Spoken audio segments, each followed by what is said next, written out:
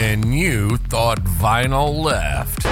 You're listening to the Vinyl Community Podcasts. Everything vinyl. Hey, buddies. It's Concert Buddy. Thank you for joining us for another episode here on Vinyl Community Podcasts. Before we launch into our feature presentation, I wanted to take a moment to share with you a valuable resource that I personally employ to help shape, expand, and enhance my own record collection.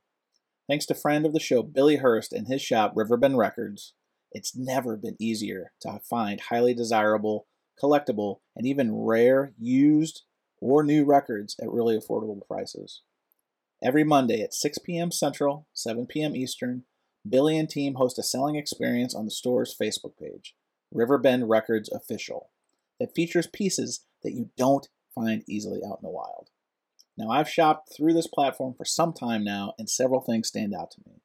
First and foremost, very reasonable pricing. Feel free to pull up Discogs, eBay, what have you, during the broadcasts, and you'll see their prices are market-friendly and often well below market comps. There's a great selection. You'll see records here that don't come up for sale often in genres like metal, country, European imports. It's an endless list. In terms of grading, it's amazing grading at this shop. These guys are collectors first, so they grade like they are adding these pieces to their own collections. There's no fuzzy lines or gray areas. If a record has a split or a tear on the jacket, they tell you up front. Super transparent. It's clean, clean, clean wax. Every record in their store is ultrasonically cleaned, ready for their debut on your own turntable right out of the package. And let me tell you about packaging.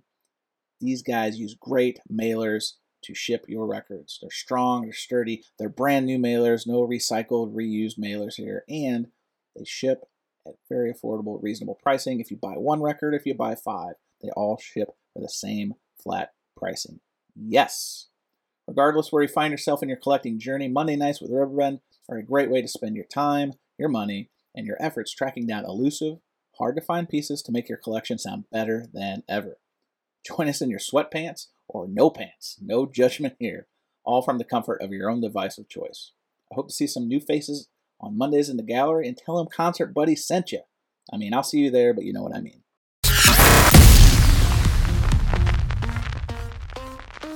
Concert Buddy here, joined by Jason Rojas. We've got Jose Moreno also joining us with a really great light. This is probably the best light, Jose, I think I've ever seen you in. This is awesome. Lowered it, I guess. No, you're good. I'm just giving you trouble, buddy. And then Arnaldo over at Fidelios_frequency also joining us. So I think we've got a good group. We may have a couple other folks dropping in to kind of join us in the conversation, but let's just kind of kick it off. There's some interesting stuff to talk about. Again, current events, very generic opener, but one of the things that's kind of being talked about, live streams, people doing videos on it. And Jason, we'll kind of kick it off with you since you have some of these, is those Bob Marley reissues from Jamaica. You want to go get them? Yeah, let me go get them. All right, go get them. All right. So while he's doing that, Jose and Arnaldo, have you seen? Oh, you've got one. Arnaldo, have you dug into this thing? I'll let Jason break out the news first. Uh-oh. I guess because it's because of him that I got it. This happens a lot with the power of the vinyl community and YouTube, is that, at least for me, if somebody else has something that I'm on the fence about, it kind of pushes me over that line to kind of go check it out. And this is going to be my. Did you order those directly from the Marley website? I guess it's not the Marley website, but at the Tough Gong. Got it. So, my understanding is that they still have a few copies of Exodus, actually. Well, that's actually a very interesting sideways question I have, because we were told that these were limited edition. We were given a number, 3,500? Yes, 3,500 each. But I'm kind of questioning that number, because all impressions were these sold out right away, or at least with Rosaman it took a little bit. But when it was sold out, the impression I was under was it's gone. But hearing that there's still copies available, Jose, that's not the first time I've heard that. It sounds like Yeah. Either somebody's not good with a calculator, or maybe they don't. Maybe there's unnumbered copies. Are your copies numbered, Jose? Have you opened them? Oh yeah. So for example, mine, I have other UHQRs that I can bring here, I guess. There's some dogs outside. If you can hear, I'll shut the door. But this one, normally they come with like a little sticker here if you buy them from the Acoustic Sounds shop, but they didn't come with anyone. And the actual numbers of the jackets in here are actually very high. Like for mine, this is 3,153. So it's still technically under that 3,500 threshold. Yes. Okay. What I will say is this: I don't know what the deal with Tough Gong was actually, but I do know that, for example, if they promised 20% of the copies, that's still 700 copies. I know for a fact that they're going to be slower at selling them, especially since. So there's a Facebook group that I'm guessing everybody here is very familiar with for like Acoustic Sounds, like a fan club for Acoustic Sounds. Sure, that sounds familiar. I'm part of that. And there's someone that was actually in Jamaica, and they took a photo of Tough Gongs. They have like a store or whatever. I saw that. Yeah. They had like a shelf. Basically, they just fitted. It's just for like T-shirts or whatever. But they had to just have them stack them inside, and they had both titles. So my understanding is that they were probably advised not to sell them off like all on the website. Maybe just try to keep some. Hold some back. Okay, well that would make sense. Just for the shop, I guess. Like if you go to Jamaica right now, they're probably still there. But I'm like, I know for a fact that Rastaman Vibrations is sold out already from like their mail in order. But if you still email them, you might get Exodus. Based on like this, for lack of a better word, gift shop, they still may have physical copies around. They do, yeah. But at least Exodus, they do have copies to sell to you. And it's actually, I don't know, anybody here bought it? You bought it, Jason. You bought it from Acoustic Sounds, right? Which one? Exodus and Rastaman Vibrations. Yeah, Chad got me. Do you remember how much you paid like with shipping? You remember how much you paid with shipping? I think it was like 140 total. Yeah. Yeah, But- I think mine was almost like 150. Same. Yeah, mine was about 150 as well. So mine was actually I shipped it to a U.S. address in Texas, and it was around 150. So they're probably it was like $15. I actually bought them together, like a lot of months later on, Rastaman Vibrations. So because very vaguely, well, not vaguely, but Chad mentioned that you could email them and get those copies like one time in like one video for like a brief second. And you know, Jose, sorry to interrupt, because you said that, I actually emailed them. Oh, And it took them 3 weeks and says, yes, we have a few copies left. So I'm like, okay. And they said, oh, well, email us your details, like your shipping, and we'll Yeah, send you're you an invoice. So it took about a week. I got a response with the invoice with a link to pay. It seemed very shady. Like, Oh yeah. no. no, it was so nondescript. You click the link, and then it took me. I think their fulfillment is based off of Universal's system, because that's what it looked like. It was very familiar, and that was a week ago, and I haven't gotten a shipment notification. So I'm still like up in the air. I don't know if it was legit. Look, hoping it I was. can show you. I can show you the actual thing. I don't have my address here or whatever, but it's like this is the shipping thing, and Yes, it yes, it was 200. very similar. It was very similar to that. Okay. says $200 discount of $65, subtotal $135, shipping $18, taxes none, and Jose, can you put that up closer? I need to see the last four of your credit card on that. I'm just kidding. It went to a Jamaican prince. You That's know right. that. Yeah, right. Exactly. What's interesting is they're actually shipping them from Florida. or something like that. So I'm guessing they just packed everything, went to Florida. I'm not saying they don't have them in Jamaica, but they were like shipping them from the U.S. But I also thought it was a little shady at first because just send an email somewhere like, hey, can you invoice me? Sure. And it's not even PayPal. I think it's just like straight up just your card. And yeah, they took a while for me to reply, but it was not as bad as Arnaldo's. I think mine was like a week.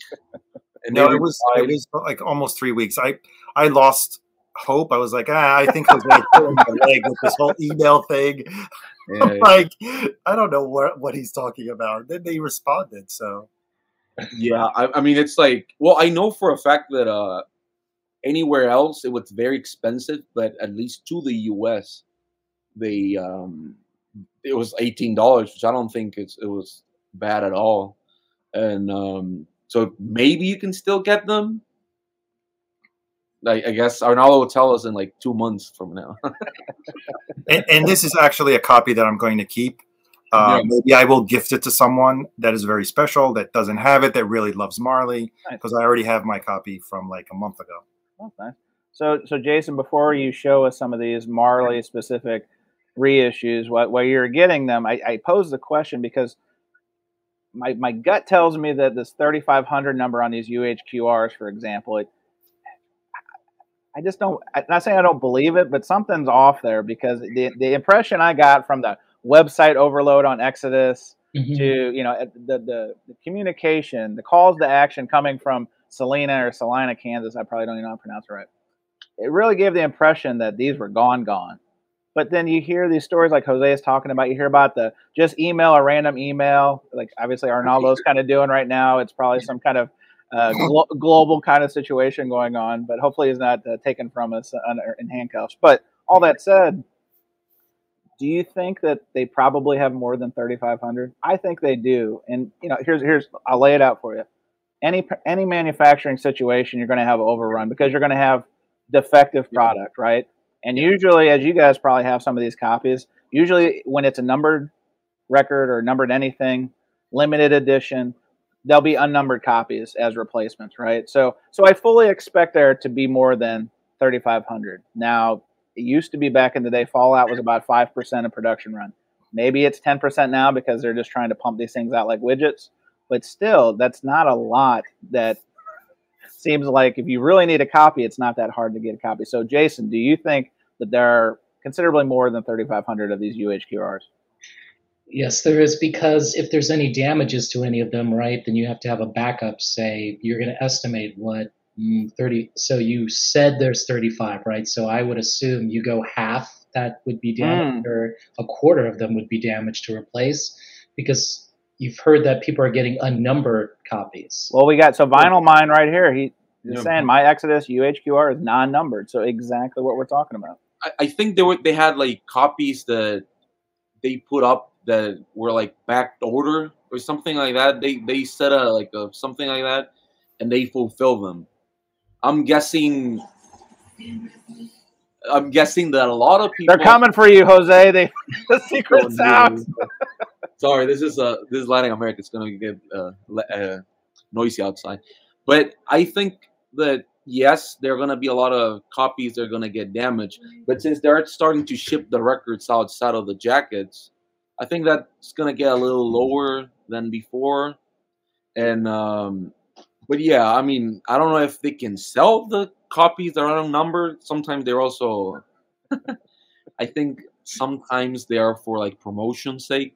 Because I know Mo5, I've gotten some records that got damaged, and when they send it back, they don't have a number on the back. Right, and that makes complete sense to me. But so I fully expect there to be some damage replacement built into that number, but it sure feels like a lot more than 3,500. That's just my gut feel based on what I've read, what I'm hearing from other channels and other collectors, and it doesn't make me mad, but it does kind of lose some of that luster because one of the things you're buying is exclusivity and limited edition, and then there's more of them out there. So anyway, that was a sideways walk we took. But let's get back to the Tough Gong Jamaican plant reissue. So Jason, I think you were the first that I saw anyone of anyone in YouTube that I follow to show one of these. So what has been your experience? Because I think there's been a misperception that people were expecting audiophile quality records coming from this startup plant, and they're very upset that they're not getting flat records and etc. So what's been your impression so far? Only get this one. Only get this one. Why? Because it has the Jamaican mix. So which one do you have up there for the people listening at home? This is Catch a Fire. Catch a Fire. Okay, the one. So Arnaldo's holding to Catch a Fire as well.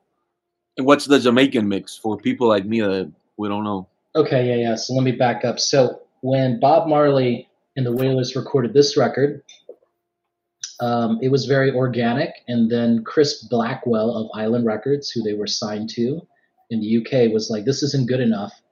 So he asked a couple session musicians to overdub guitar and organ on it. So that is the version that was released, right? So this original Jamaican mix was never released until the deluxe CD that came out, I think, in the late 90s, early 2000s, right?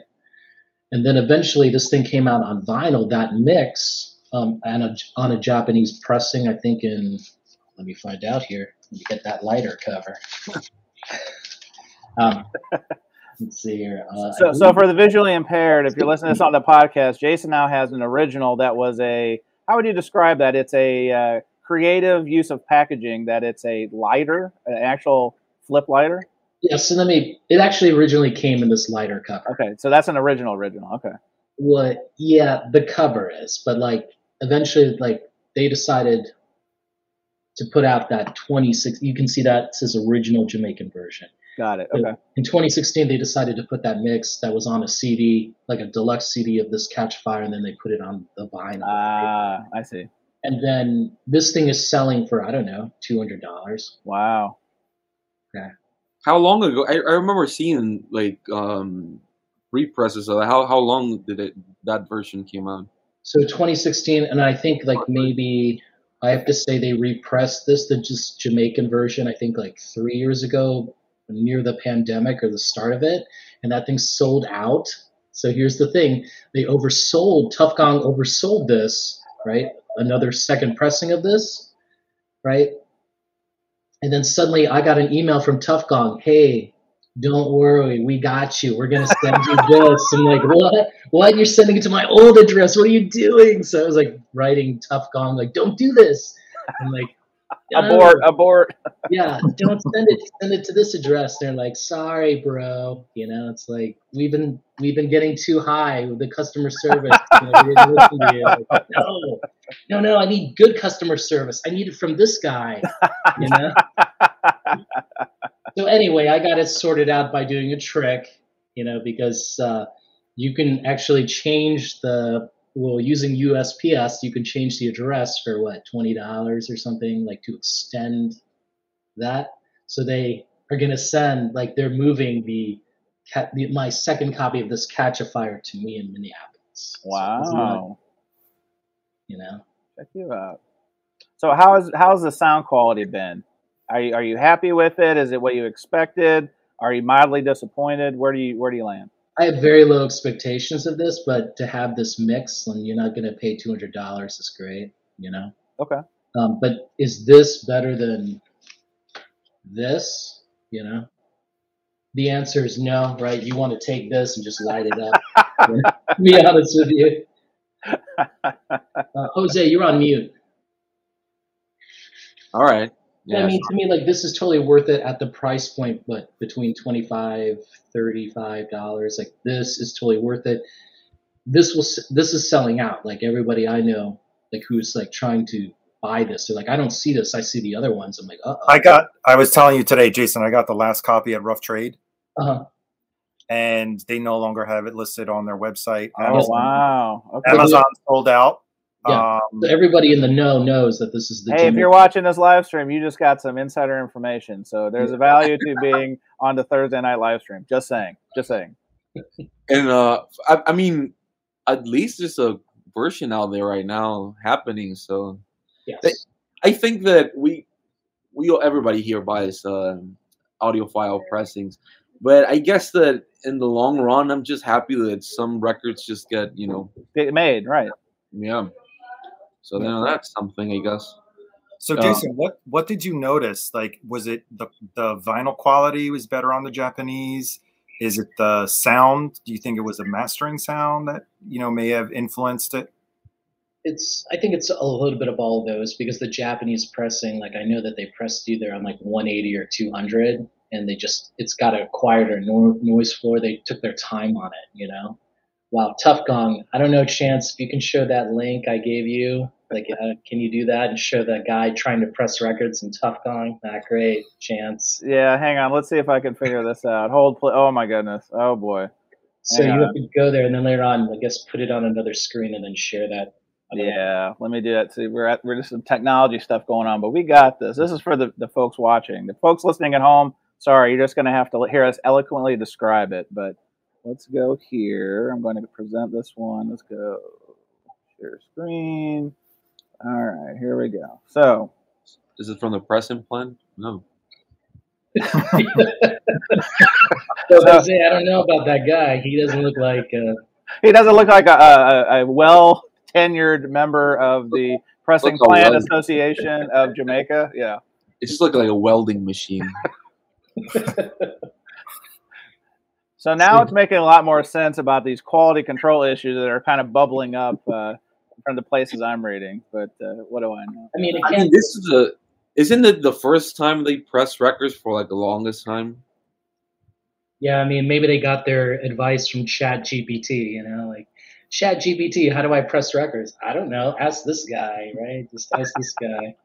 So this was supposed to be that other, I was trying to submit this for Vinyl Community Casting, like, you should use this. And he's like, no, dude, that'll ruin my channel. Like, Instagram, like, no, dude, this is the one. This is the channel. This is exactly the spirit of that Instagram. Yeah. Right. So he refused. So that's another story, Chance. We won't go there. No, I think the just deviating a little bit, talking about Acoustic Sounds website, I think it really does need a little makeup, because it's just Jose. There is no one in God's green earth who disagrees with that statement, and I know. It is the worst. It's not. I wouldn't even say kept secret. It's just the worst known entity, probably in the community at large. Because and to his credit or his detriment, Chad Kassem has almost doubled down on the America Online 1999 interface that. Apparently, it's like Space Jam. Have you ever visited the Space Jam website? It's still up. Sort of like that, right? But have you noticed how many times you have to log in when you're browsing it between pages? You look at your cart, you look at your wish list, you look at your order history. You have to log in every time. Yeah, it's so user experience, UI, user interface, whatever you want to call it. It's a general staple of e-commerce, particularly now, and. Maybe one of these days our friends in Salina will get there. Yeah, there you go. Yeah, service unavailable. That's exactly right. I guess the website doesn't have a lot of stuff up. What it takes a lot of space is the vault thing, because they have like one copy of everything most of the times. Yeah, especially the vinyl vault.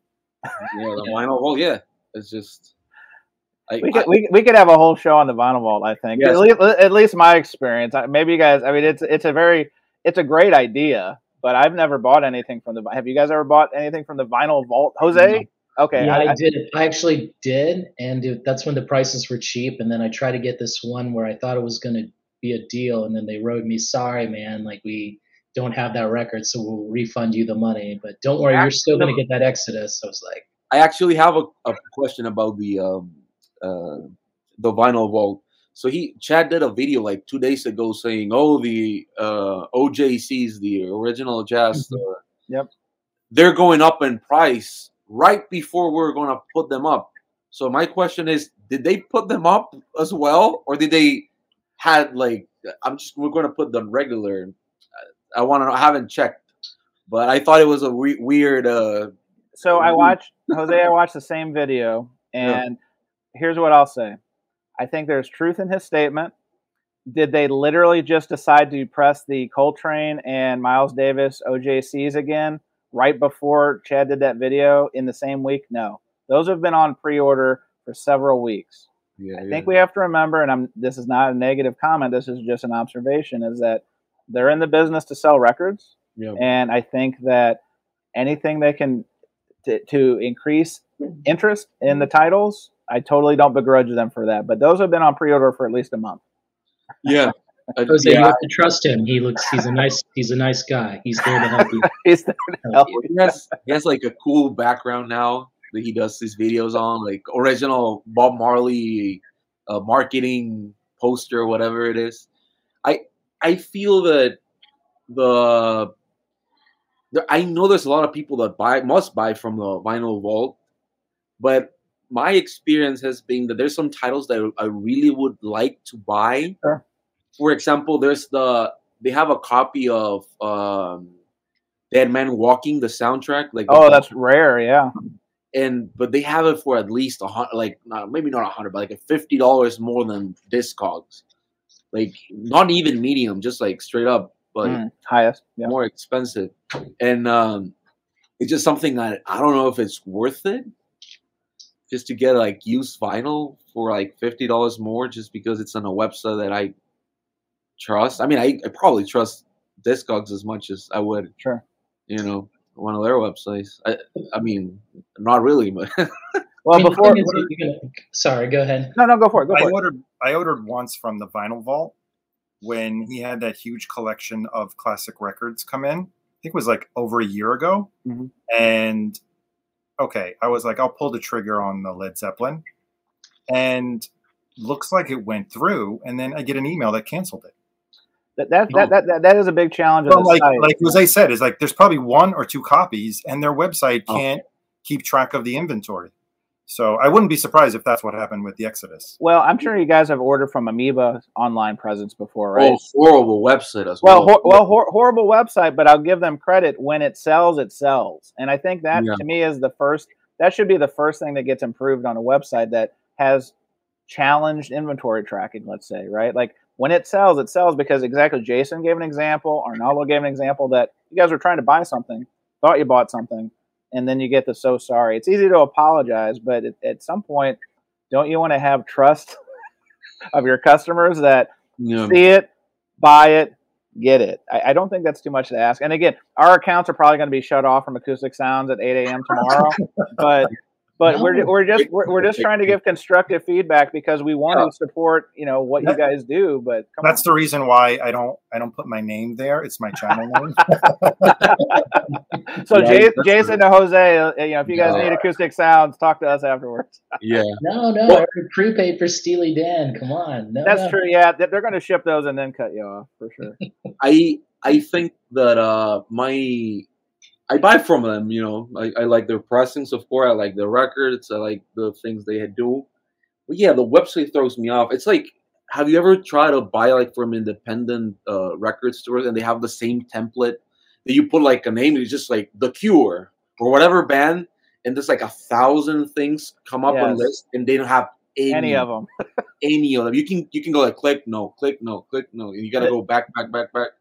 It's so. This is going to be part of the. I'm not going to call it the vinyl wars, but the websites that delineate from having a good inventory tracking system, and I'm going to name a couple. Platinum Records is very good. Yeah. High Voltage is very good, and they have not only that, but they have a good user interface, and they put used vinyl. It's the trifecta of success. Mike Ingroove has a pretty good site. I wish he had more of his used vinyl available to the masses. He could even have the gold membership thing, but give us the shekels. You know what I mean? But to me, the trifecta is you have a lot of your inventory count works, user interface is good, and you have a good variety. And it's a three-headed monster. You wouldn't think it'd be that hard. And like you said, Jose, Amoeba, arguably the biggest independent record store out there, at least top 3, top 5. The website is not easy to navigate, but at least they have the inventory piece down. I'll give them that. The variety and selection outside of new stuff, hit or miss. I mean, they only change it every so often, but anyway. So, all right. So I think we've beat the Marley topic to death here, but so another topic that's kind of been making the rounds is Pink Floyd has reissued Dark Side 50th anniversary. It sounds like they've, at least the people who've been shipping it in the videos and folks I've talked to, at least they're getting to the end recipients well. There's not a lot of broken boxes, split seams, all that kind of stuff. But I've heard some questionable feedback. First of all, does anybody here have that 50th anniversary reissue? Did anybody order that? I did not. Unanimous. Perfect. I didn't either. And it sounds like that was probably the right move. If you've watched, David Bianco did a nice review video. He compared it against 3 other types. I forget, there's another channel I watch it. But so if none of us have listened to that piece or gotten that piece, Jason, I do know you did get in conjunction with that, they also released was it 74 Wembley performance? So it was right in that Dark Side era. And I believe it's in the box set, but you could buy it separately, which I thought was a smart move. So there I think anything in the box set you can get separately. Okay. No, except for the 50th anniversary. Oh, so you can't, but that's the only way it's an exclusive. Okay. That's limited to the box set. Us plebes, right? Plebeians, Sure. BC peasants could only get this thing or the book, right? But this is like a great value to get this, right?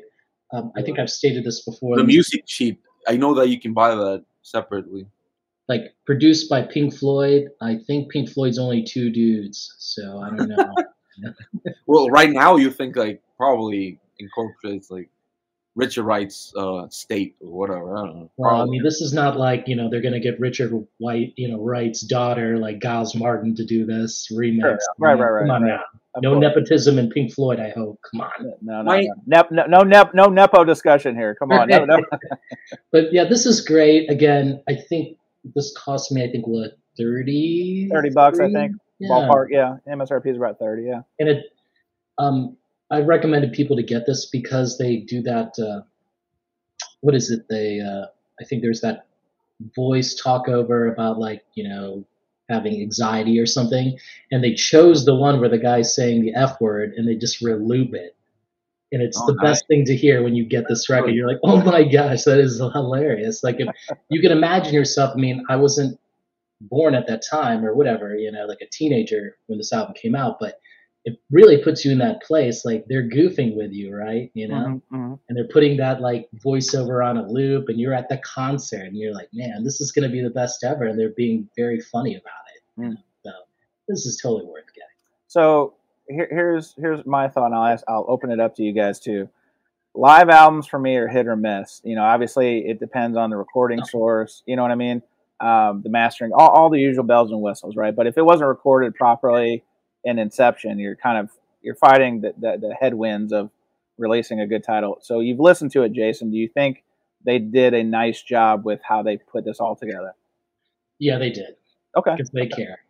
Okay. But I mean, I think they did this on the Immersion. This is from the Immersion box set that came out, I think, 2 days ago. Yeah. Oh, it's the same. It's the same show. Yeah. From the Immersion. Yeah. So you have it already. Huh? Well, I don't have the Immersion box that a friend did. So how clever the way they marketed it. They did not. No, they never mentioned fire anywhere that it was the content of the show was already available. See, that's news to me. Like correct. Well, yeah. So it was, but only on CD, right? So this right. Okay. They put it on vinyl.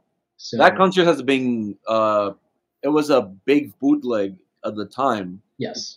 The reason that I was very bummed out about this release is that my personal era of Pink Floyd that I enjoy the most. I think everybody here has heard me talk about it before, but for those out there, I'm one of those guys that really like Pink Floyd before Dark Side of the Moon. You know what, Jose? Lighten up, just lighten up. Oh, here's the light. I'll say this. I really, if you look up the bootleg, it's actually on YouTube. You can watch the whole concert. They took out echoes. They play after they did all the Dark Side of the Moon.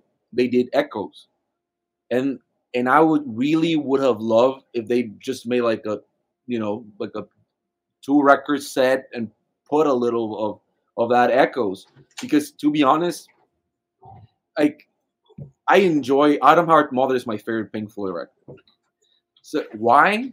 Just because they seem to be trying to push the envelope way more than they were trying to do. They started up, when the Canterbury prog scene was like happening and all of this, and they were all trying to do like a lot of different stuff. And when Atom Heart Mother starts, you can actually think, oh, you know what? Like they're really trying to do this long piece, orchestration, and you can see the gears moving and think, you know what? They're up to something. Then they released Metal, and they released Echoes, and that song is just mind-blowingly incredible. Because there's not a lot of like effects going on, but I really enjoy that period. So I think that I would have really loved if they included Echoes, but they didn't. So for the folks listening, because this will go on the podcast next week, we're joined now by the illustrious Norman Masloff, who is opening my thank you note to him for opening up his home to me last week and my family. But there's no white powder in there. I was looking for a check, like when your sends you a check. Negative. It's actually an invoice. It's an invoice for the starving kids in Jamaica. The tough gong factory workers are not being paid enough, and we need to support them. We're sending over our best and brightest to support them right now. I'm gonna cry. This is gonna make me cry. Oh no.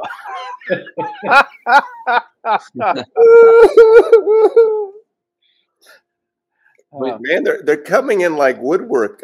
Tim is coming this weekend. He let's. You've opened the floodgates of hospitality, so I'd like to think I was there at the beginning of this. Anybody here bought this one when it came out? The later years. The Pink Floyd. Yes. I have the huge box set, by the way, the CD. Let me see the cover. Which one's that? The cover? It's just Nick Mason and David Gilmour. This is a live record as well. If you buy the huge box set for the CDs and Blu-rays, the first one, the 68 to 72 one? No, this is the later years. Oh no, I have the first one of that. Yeah, the earlier years. Yeah, the earlier years are way better for me. Yeah, than that's this. That's my. And I'll say this: this is an amazingly beautiful box set, but it gets repetitive so fast because every concert they do, it's the same set of songs. If you like Pulse, get ready for 5 more concerts with the same thing. Sure. It's amazing. It's like 4K resolution and beautiful stuff. But it just gets a little tired because at the end they were just doing this. I love Division Bell. That's one of my top 3 Pink Floyd records, I think. Mm-hmm. Really? Yeah. Why not? It doesn't have any hits at all. It's sort of like Exile on Main Street. That it's like a great album, probably. Oh, Exile's Exile's the best cocaine fueled album ever made. You think? Next to Rumors. But I really like that period because it just doesn't make sense that they would do like a great record after doing a Momentary Lapse of Reasons, because I really don't like that record. But I was surprised. But again, Pink Floyd does have a lot of live things. Like everybody doesn't like Ummagumma, but I like Ummagumma. To me, this is like peak Pink Floyd. It's just the studio part, it's necessary. If you didn't have this weird stuff and Nick Mason doing drums with his wife, I think, and Richard Wright doing stuff, and Manchester Meadows is beautiful. Yeah, the Gilmour, and then you have like the Roger Waters doing the weird vocal stuff that I actually enjoy. If that stuff didn't happen, like Echoes would not exist, and then all the other stuff wouldn't have existed. I like Dark Side of the Moon, but I think the journey to there, it's a little more interesting because they really map it out, and it's like and you can see their progression as a band, starting out like very not childish, but like the lyrics. Like Syd Barrett, I love Syd Barrett. It's just a different ball game. And then how they progress just from one record to the other, I think it's very cool. So I would have really liked if for this live stuff they had actually released the whole concert, because it just doesn't make sense just to have it's a small piece of the puzzle as opposed to the whole, right? Yeah. Just capture the whole time they were doing it live and have this. I think it would have been a little bit better. That's my take on it. No, you have to wait for the super duper deluxe. That's it. So, Jason, you raise a good point. So we'll put a bow on this Floyd talk, and we'll move to the next topic here. But before we do, so now this box set is out. is it inevitable that the price is going to go down and then people will start picking up? Because that feels like the roller coaster of how box sets are going right now, is that they release it and the people who are super hyped to get it will pay full retail, or they'll use a coupon and pay almost full retail. But if you wait it out, if you can play the long game, as Jason is prone to say, if you can play the long game, you can actually get the same stuff for 30, 40, sometimes even more. So if it's 50% off, I'll just throw it out there. Would any of you guys buy this? For the whole box set or just the 50, let's just say it's 50% off of MSRP at some point. Would you buy this 50th anniversary box set? I would buy it, because now it's at the right price point. Yeah. Look, what would 50% off be? 100? No. What is it currently priced at? I thought isn't this 300? 320. Yeah, so call it 150, 160 would be half off. It would sit on my shelf as just a doorstop at this point. You can buy it. You can buy. I'm not even picking up that live record. I decided You don't want this. It's good. I think. Yeah, I'm sure it is good. Yeah, but right now, maybe because it's my age now, I think I'll get it. I'll listen to it for a week or two or whatever, a month, 2 months. I'll put it on the shelf, and when am I in the mood of Pink Floyd? Will I pull that? Probably not. So that's my point where I am now in my collection. I don't know how much these are going, but where's my copy? But the 30th anniversary, I have this. I've had this, and this is the Kevin. Is it Kevin Gray or Bernie? One of the big guys. I think it's Kevin Gray. Kevin Gray. This, from my understanding, is the one to get. If it's not the 2000, because the 2017 sounds good to me, but this allegedly is the definitive. I'm fine with the 216, 217. I've heard it as well. They're not bad. They're not bad. No. But I will say that I don't know how much this is going. But if it's going, I think it was going for like $100 on Discogs right now. Sounds right. That's still a third of the price of the box. Right. So if you just want this record, just get this one. To me, that's the biggest disappointment. I mean, for a 50th anniversary, why not do one great audiophile version, right? And make it a fairy just dropped this in the mail to me. It's the 30th anniversary. Oh, what timing! Wow. This is the 30th. So yeah, but what you did with the huge fairy just dropped it in the mail. I don't think that's a nice way to talk to your partner that way. Well, it's okay. It's the music. Is that too soon? Right? Is that bad taste? Yeah. Or no, where do you put this sticker on? Do you have it like somewhere on the house, just like hanging around? Is it a sticker or is it just a print? No, it's a sticker. Look, there's like the lines for to peel off. I don't understand who would put this anywhere, but I enjoy this pressing. That's the one that I bought in 2003. So I would just recommend getting this if you only want this. My only problem is that I listen to this record like once a year.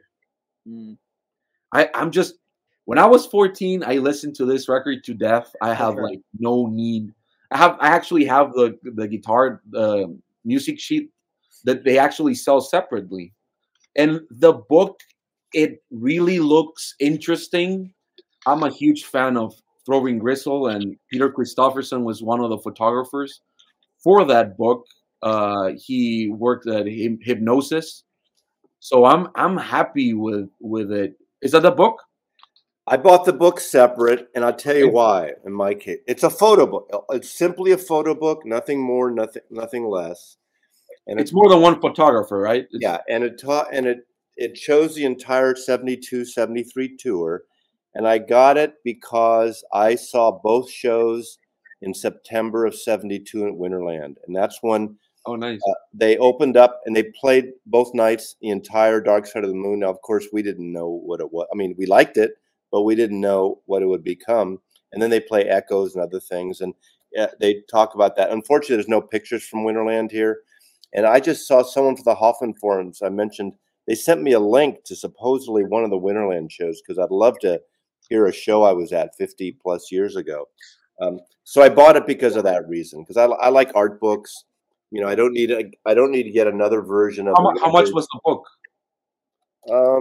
What's listed at $60, I think I got it for $45 or something like that. Yeah, I mean, it's still a little.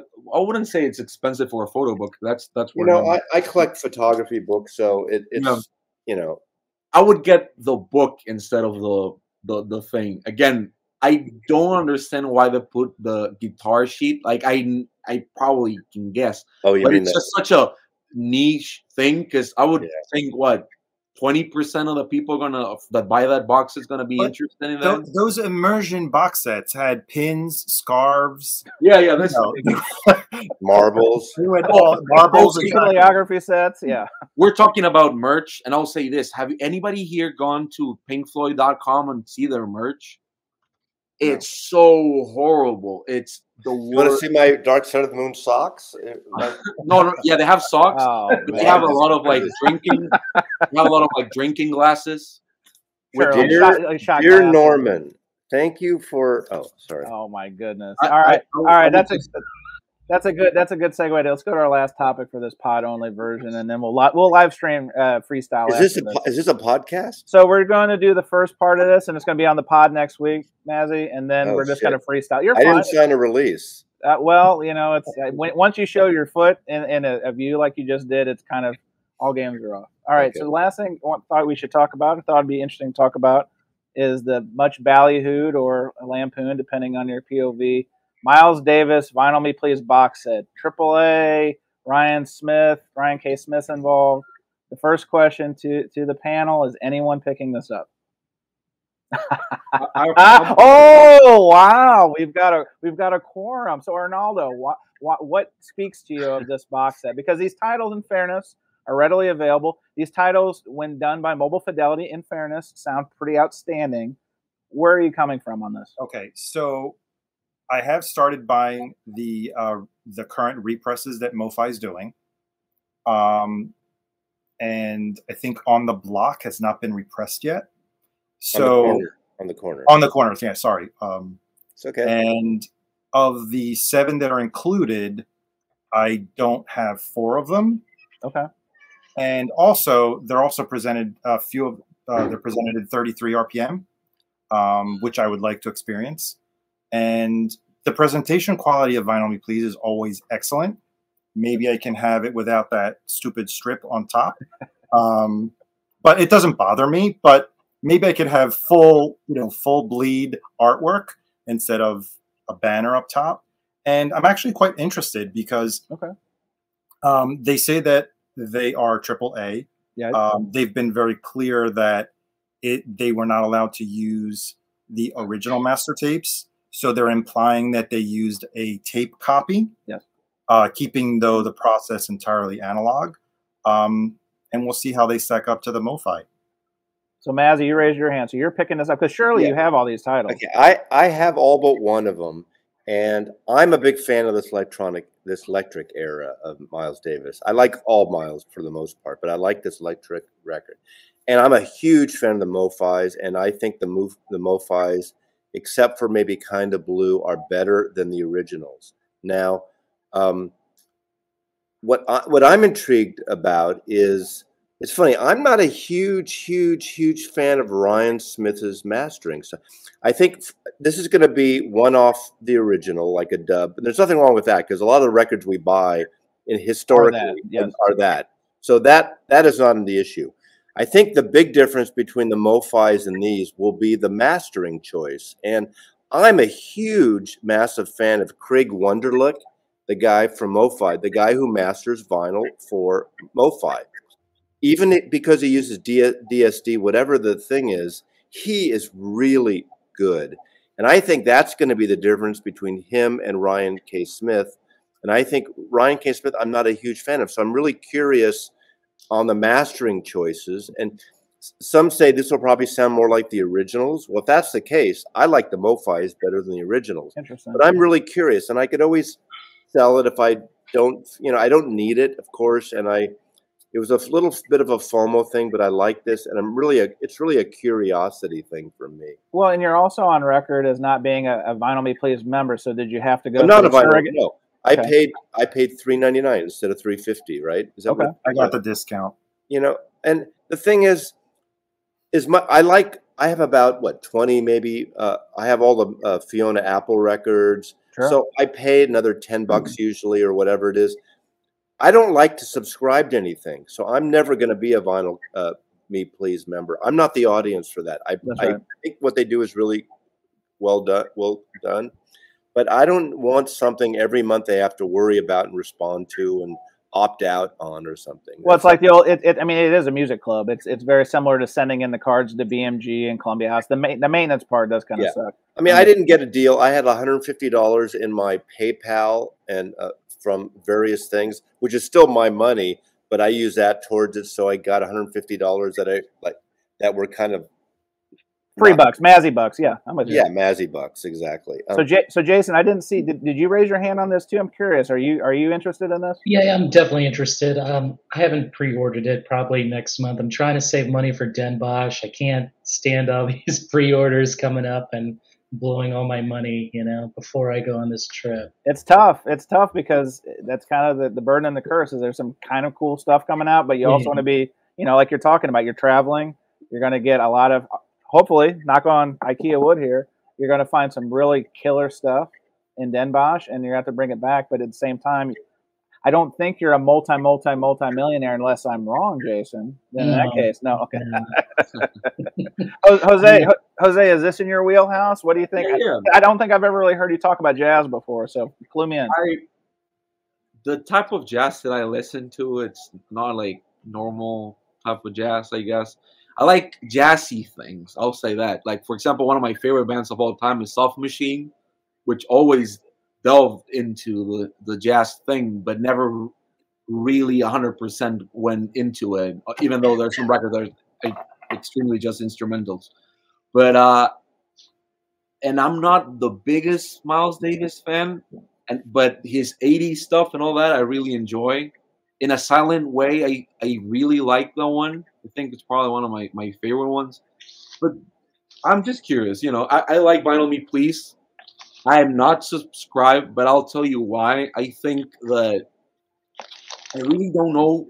Like, I've been collecting for a lot of years, so I really don't know who it is for, because the classic thing and the other thing, it just, the type of titles that are coming out, they really don't interest me that much most of the time. I'll say that, I think they're actually pretty adventurous. And again, I'm not a... Yeah, but if you're subscribed and you really have the Cadet stuff, the Zamrock stuff... They're taking some swings. What was the one? I have the one over here. I love the Zamrock. I bought the Zamrock. I found a copy at Amoeba, and it was about $30 over what Vinyl Me Please was selling it for. So I was happy. Arnaldo, do you have the Sparkle Horse Vinyl Me Please box? I do. I do have the Sparkle Horse box set. No.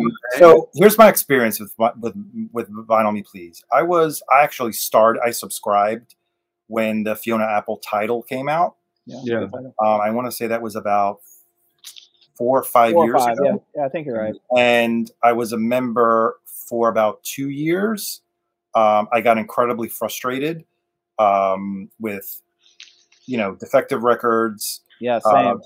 Bad mailers, worst mailers in the business. Oh, the terrible mailers, damaged jackets, and slowly I was finding myself swapping or rejecting a lot of the selections because I wasn't interested in them or I had them already. So I suspended for a few years, and last year I joined again. Forgot what prompted me. Because they've been announcing like 3 records at a time, which helps. Yeah, I think what's coming up. Yes. So I started on that, and I didn't have any quality control issues. I want to say for the first six or 7 months, and I didn't swap any records because they were all records I was interested in. And actually, I found myself adding a few of those essential the classic jazz albums, like the Yusef Lateef album, which was like incredibly surprising for me. I was not familiar with his music, so I really enjoyed it. And then I think I forgot another jazz title I added. But to Mazzy's point, I could see probably you have almost all of these records already in your collection, probably have originals. So I could see why maybe you're not, drawn to them, right?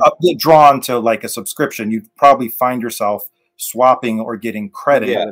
More often as than I would use it, I don't mind paying another $10 or $20 or so, whatever. So we have a question here from Show G Productions, and maybe anyone on the panel can. I'm not close enough. I can't answer this. We said that it's one off the original. It's a copy. So tape. confirmed. Perfect. So are the MoFi Miles Electric albums mastered from the original first gen tapes? We said no. They're probably one off. They're from a DSD transfer from the original tapes, I think. Right. Yeah, which my problem again with Vinyl Me Please is that there's some titles that I would really have loved to get.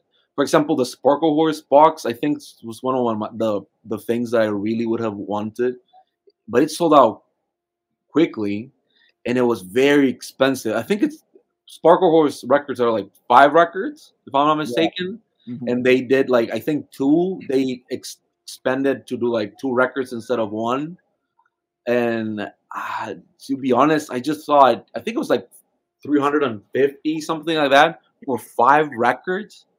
I think that's a little too much, at least then. So I didn't, but they sold out so quickly. The Grateful Dead box, I like the titles they chose because all the live records I really enjoy. Live Net, I think, was one of those. Yeah. But I think for this one, there's more titles. And I think there are only 3 titles in this box set that MoFi actually released, which is On the Corner, In a Silent Way, and Bitches Brew. So the other ones, it's going to be interesting just to have some. So, I have a good story in the Grateful Dead box. I think it was a weird set of records personally, but I like all the Dead, so I'm a Dead fan. I waited for a long time. Then I ended up buying it, not from VMP, Vinyl Me Please, but through the Dead Net. I bought it like $400, right? I get it, and the entire case, the blue case, is split up the side. So I wrote them, and they said, we're out of cases. We don't have any more cases. What would you like us to do? Partial refund or whatever? And I said, well, if you give me 50% off, I'll keep it. He's got them, man. Wow. And they gave me 50% refund back. Wow. That's cut to 3 months later, out of the blue from Dead Net, I get this, hey, I remember you're looking for a box. We found one, but it's not numbered.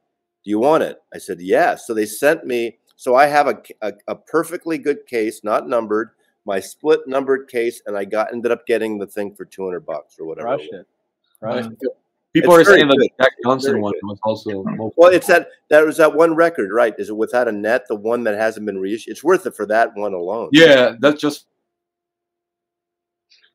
Jose's went to the Shadow Realm. Jose, what happened?